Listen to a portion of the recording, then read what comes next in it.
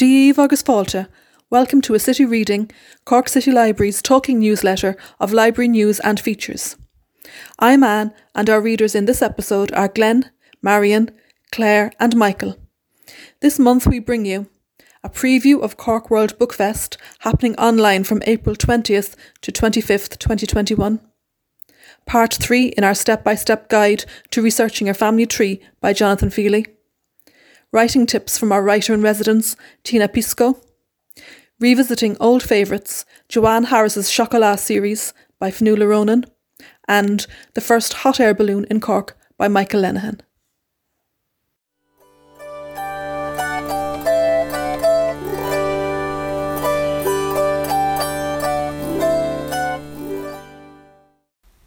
Looking forward to Cork World Book Fest 2021. Cork World Book Fest is going online and will virtually welcome Irish and international writers to Cork for an extravaganza of books and writing this April. The festival, which turns 17 this year, runs from Tuesday 20th to Sunday 26th of April and incorporates, as always, UNESCO World Book Day on April 23rd. This year we'll see writers from Australia, Latin America, Ireland and Northern Ireland read from their work in events taking place online. The programme also includes events with partners UCC and For the First Time, Nanonagle Place and Fiction at the Friary in bringing writers and readers together. David O'Brien, Cork City Librarian, says, "Every April we look forward to meeting writers from around the world. This year we're delighted to bring everyone together in our virtual event space." Patricia Looney from Cork City Library and chair of the festival says, "Every year there's increasing demand for workshops for budding writers. We are delighted to facilitate these free of charge." Literary agents Simon Trewen, Ian Drury and Sarah O'Keefe will join us for our popular Meet the Agents and First Page Pitch, facilitated by Vanessa Fox O'Loughlin. We also look forward to giving a warm Cork welcome to two highly acclaimed and award-winning Australian writers, Kate Kennedy and Paddy O'Reilly. O'Brien continued, "Cork World Book Fest, given its influences from the Iberian Peninsula and especially Catalonia, has always had a Hispanic flavour. This year is no exception. We are very pleased to welcome Santiago Roncagliolo, Josefina Baez and Carla Suarez, three rising stars from Latin America who are among the most exciting voices in contemporary Spanish language writing. The fest is a participative, inclusive event connecting readers with established and emerging Irish and international authors. It also caters for all age groups, with Teen Day coming back on Wednesday 21st of April, which includes author Louise O'Neill.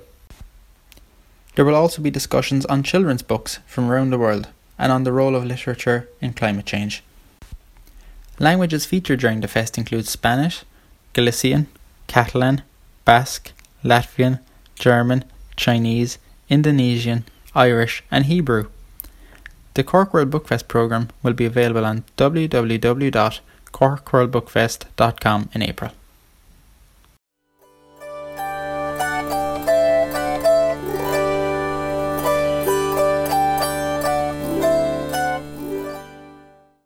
Genealogy Series Part 3, A Step-by-Step Guide to Researching Your Family Tree by Johnathon Fehily. This is part 3 of a 4-part series. In this episode, Johnathon looks at civil and census records. Civil records of births, marriages and deaths. All births, marriages and deaths in Ireland have been recorded by the state since the 1st of January 1864. Non-Catholic marriages have been recorded by the state since 1845. The General Register Office in Dublin has copies of birth, marriage and death registers for all of Ireland, excepting the 6 counties of Northern Ireland. The registers for Cork City and its hinterland are in the Registration Office of the Health Services Executive, Southern Area at Adelaide Court, Adelaide Street, Cork. Information included on civil records can be viewed below. Information provided on a birth certificate, name of the child, date and location of birth, names of the parents, their address and mother's maiden name, occupation of father, name of the person who registered the birth, their address and the date. Information provided on a marriage certificate, names of the bride and groom, their ages, note, full age denotes over 21, and their addresses at the time of the marriage. Date and location of the marriage and date of registration. The occupations of the bride and groom. Names of both fathers and their occupations. Names of the witnesses to the marriage. Information provided on a death certificate. Name of the deceased, sex, age, occupation and marital status. Date and place of death and registration date. Cause of death. Name and address of the informant, person who registered the death. Irish genealogy, civil records section. The Irish genealogy, found at www.irishgenealogy.ie, is a website that allows users the opportunity to search a wide range of record sources in their search of their Irish ancestry. The website is home to the online historic indexes of the civil registers, GRO, of births, marriages, civil partnerships and deaths. The site is maintained and run by the Department of Culture, Heritage and the Gaeltacht. The digitisation of the entirety of the state's civil records from a set variation of years affords researchers detailed records into their ancestry, which can be located efficiently through the search function on the civil records section of the website. The search function allows genealogists to search for individuals using name, civil registration office, date range and record type. The vast majority of records also contain a link to scanned copies of the original document as well as a transcription page. While the vast majority of births, marriages and deaths should have civil records, there are of course exceptions, so one should not be too discouraged if records for their own ancestors are not available on the site. The date range of records available as of 2020 are as follows: births 1864 to 1920, marriages 1864 to 1944, deaths 1864 to 1969. The website is consistently having records added to it, with the 100-year rule being maintained for birth records. State registration of all non-Catholic marriages in Ireland commenced in 1845. In 1864, civil registration of all births, marriages and deaths commenced. These records are held at the General Register Office, GRO, in Dublin. Census records. The earliest fully surviving census returns for Ireland date from 1901. Both the 1901 and 1911 census returns are open to the public in the National Archives in Dublin. You will be able to see the microfilm copies of the 1901 census at Cork County Library and microfilm copies of the 1911 census in the Local Studies Department of Cork City Library. You will need to know the address or the name or number of the district electoral division where your ancestors lived. There is no surname index available to the census returns. The 1901 and 1911 census are now available online from the website of the National Archives of Ireland. You will find the online census at www.census.nationalarchives.ie. Census returns are among the most informative of all genealogical records. It is most unfortunate that almost all the census returns before 1901 were destroyed. Some of them were destroyed in the fire in the Four Courts in 1922, and some were destroyed earlier on the orders of the government. Recently, fragments surviving earlier census have been added to the site from the years 1821 to 1851. These are quite rare and only provide a snapshot of what older census records would have resembled. The basic topographical divisions for the census are county, district, electoral division, townland or street. The household return was filled in and signed by the head of the household on census night, 31st of March 1901 and 2nd of April 1911. There is one record for every household in the country. The information sought was name, age, sex, relationship to the head of the household, religion, occupation, marital status, county or country of birth, ability to read and write, knowledge of the Irish language, if deaf and dumb, dumb only, blind, imbecile or idiot or lunatic. In 1911, a significant additional question was asked. Married women were required to state the number of years they had been married, the number of children born alive, and the number still living. The next census to be released is the 1926 census, compiled after the Irish War of Independence and the subsequent Civil War. Next episode, learn how newspapers, directories, and niche records can help you research your family tree.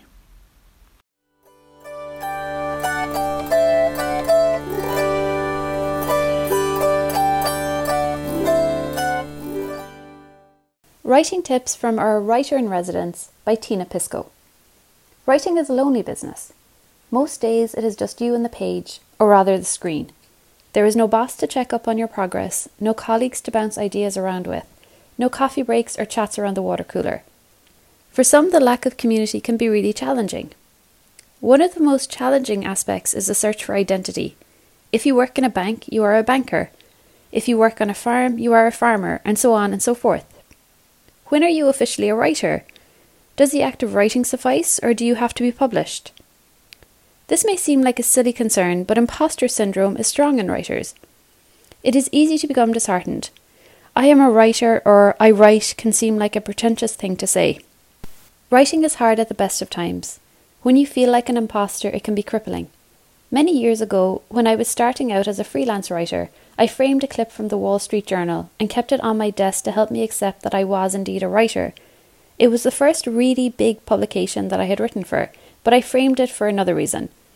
At the very bottom of the article in italics it read, "Tina Pisco is a freelance writer living in Brussels." Over the years I have developed a number of ways to counter the loneliness of writing with its insecurity, lack of feedback and absence of community. Here are some tips that I give to all my creative writing students. Writing groups. Join a writing group. Writing is often described as a vocation or a discipline. I tease my students that this is not true. Writing is an affliction. A writers' group is a support network for the similarly afflicted. Here is where you can discuss whether to change your story from the first person, present tense, to the third person, past tense, without fear. Being part of a group of writers does wonders for your identity as a writer. It goes without saying that if you belong in a writers' group, you must be a writer. Hey presto! A note of caution, however. A great writing group is a real blessing, but a bad writing group is a true hell on earth. Shop around until you find a group that suits you.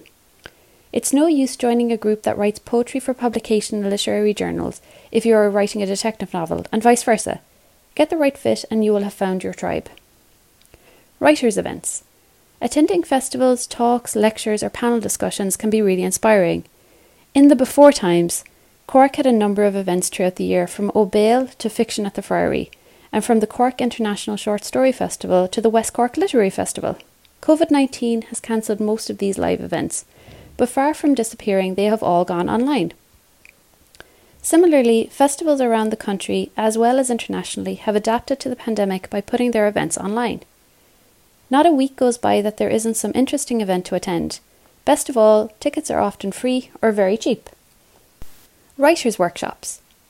Writing groups and events are really good to help you gain a sense of identity and belonging to a writing community.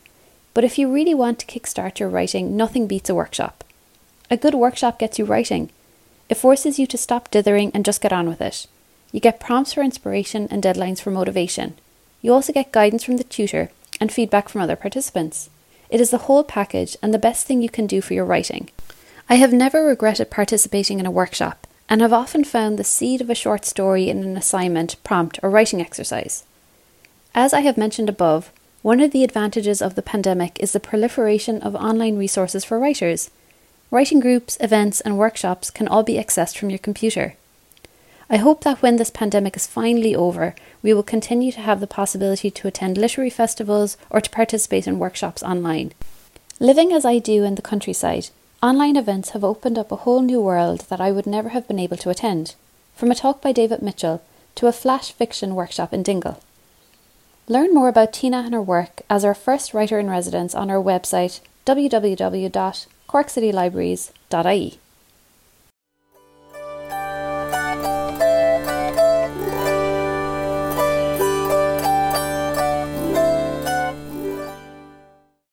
Revisiting Old Favourites. Joanne Harris's Chocolat series. A review by Fionuala Ronan.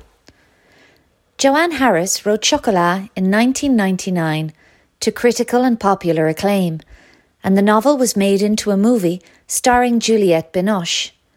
3 other books in the series followed, in which we journey with Vienne wherever the wind blows her. In Chocolat, the story of Vienne and Anouk, and not forgetting Pantouf, begin as they arrive and open a chocolate boutique in Lansquenet in rural France, across from the church at the beginning of Lent. This angers the local curate, Father Reynaud, who thinks the souls of his flock will be endangered by the temptations of chocolate, Lent being a time for self-denial. Vienne lives her life by her own rules, and together with a quiet charm, a little bit of magic, and of course some delicious chocolate, she wins over many of the local population. She also has enemies, not just Father Reynaud, but also Caroline Clermont, a churchgoer, and Paul Muscat, a violent, drunk wife-beater. Vienne befriends Armand, Caroline's mother, and sets about reuniting Armand with Luc, her grandson, and over time she befriends Josephine, Paul's wife. When Vienne decides to have an Easter chocolate festival, Reynaud rages at her from the pulpit, but Vienne will not change her mind, and this sets her on a collision course with Monsieur le Curé. Vienne and her family are not the only newcomers to the village, much to Reynaud's chagrin. Roux and his band of travelling gypsies arrive to camp by the river. Vienne and Roux become friends, and maybe more, and together with Anouk she begins to settle into life in Lansquenet. Reynaud is not happy, and so begins to make trouble. Vienne must use her considerable powers to restore peace and get to Easter in one piece. In Lollipop Shoes, Vienne and Anouk have changed their names to Jan and Annie, and together with little Rosette they live over their rented chocolate shop in Montmartre.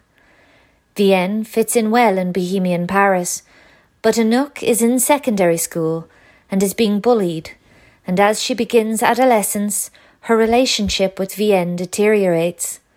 Rosette is almost 4, silent and prone to accidents. Vienne is at a low ebb. She no longer makes chocolate and buys it instead.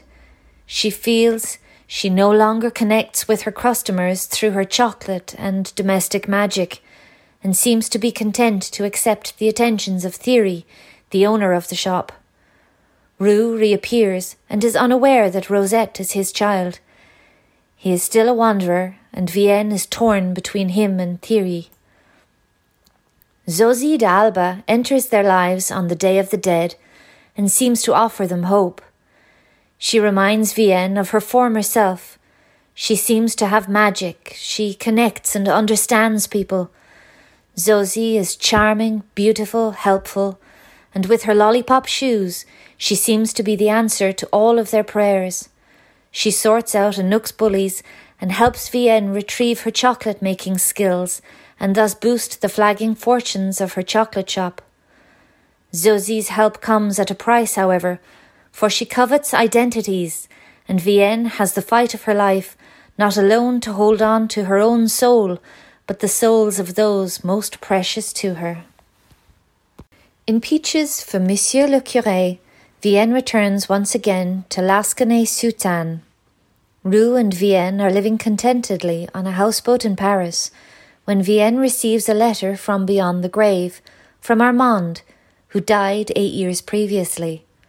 Armand advises Vienne to return to Lansquenet because the village needs her again. Vienne is intrigued and returns to the village to find it much altered. It is the beginning of Ramadan, and a community of Muslims, complete with mosque and minaret, now live across the river. Vienne's old chocolate shop has been turned into a Muslim school for girls, but has burned down. Father Reynaud has been accused by his community of burning the school, which he denies. He has been removed from his position, and he appeals to Vienne for help. Vienne sees that her friends from before have also changed, not alone Reynaud, who is humiliated and fearful, but also Josephine, though always polite, is cool towards her. She now has a son, Jean-Philippe, and Vienne wonders could Roux be the child's father. Inez, who ran the school, is disliked by both sides, the villagers and the Muslim community. She is aloof, and gossip about her abounds. She does not want to be part of the community and lives alone with her daughter. Inez is a mysterious figure, and Vienne is intrigued by her. Vienne moves into Armand's old house and begins slowly to befriend the Muslim community. and she discovers what is behind the burning of the school. Food plays its part in easing tensions, as does the subtle magic that is Vienne's stock in trade. Can Vienne help solve the problems of her beloved Lansquenet and restore peace once again? The strawberry thief finds Vienne still living in Lansquenet along with Rosette, her special child who is now 16. Anouk has left home and lives in Paris, and Vienne misses her. Vienne has settled down and has become part of the community. She owns a chocolate shop once more, but magic has taken a back seat in her life. Rosette comes into her own in this novel. She has her own magic and seeks to live life on her own terms. When their old friend Narcisse dies and leaves a pot of oakwood land to Rosette, and bestows a troubling confession to Renaud the priest, life in the village is once again disrupted. Narcisse's greedy daughter is not happy about the bequest and wants to regain the wood, which she perceives as valuable. A new shop opens across from Vienne, owned by a mysterious tattooist, Morgane, who draws the villagers to her, with her ability to know the image the villagers need to be tattooed on their skin, and Vienne senses problems ahead. Morgane is a beguiling character, a lot like Vienne, but she brings her own sort of magical power, and Vienne senses a threat to herself and the people in peaceful Lansquenet. The magic which Vienne had kept in check now comes into its own, as Vienne once again has to draw on her considerable skills. This entertaining story explores the parental sadness of letting children grow up and become independent. It is a tale of guilt, age-old secrets, mysticism, and, of course, magic. I would recommend all 4 books in the Chocolat series. They are all enjoyable reads, a feast for the mind and the senses.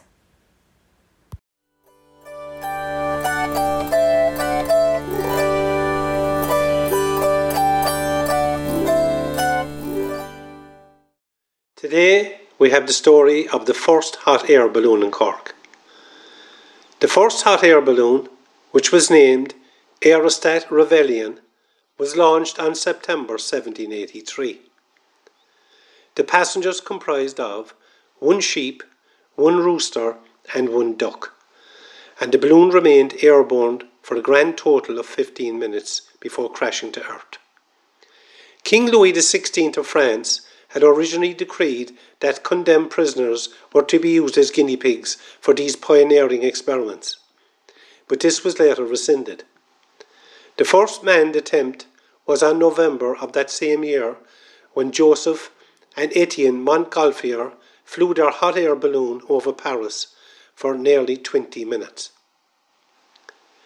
Only 5 months after the first successful launch, the balloonists turned their attention to Cork. One can only assume that the geographical location and weather conditions of Cork were ideal for this new form of transport. On the 27th of March 1784, the hot air balloon ascended near the Mardyke at approximately 4 o'clock, much to the curiosity of the huge crowd of spectators who had gathered for the event. This successful airborne adventure finished at 6 o'clock when the balloon descended at Cooper's Hill after covering a total distance of 18 miles. Before its descent, it was observed by John Moynihan, a curious resident of the district, who saw this bizarre apparatus floating high up in the sky. He was quite convinced it was the work of the devil. However, his interest made him follow it to its landing spot. He had never heard of these wonderful flying objects before, and when he saw flames coming from the tube at the end of the balloon, he was quite convinced that it was Lucifer himself about to land. Shortly afterwards, he observed that the so-called demon had landed between 2 rocks and had been secured by strong ropes as if it were a prisoner. The airmen brought it home, and the neighbours, having heard of this weird flying machine, gathered in numbers nearby. Unfortunately, a spark landed near the inflated balloon, causing the inflammable gases to explode, making a sound louder than thunder, and a man and a woman were badly injured. There was complete consternation and people ran everywhere, desperate to escape this fiery monster. Several women fainted, and those that ran to safety were convinced that they had escaped from the fires of hell. Fortunately, the first ascent of a hot air balloon flying over Cork had ended successfully for its brave aeronauts.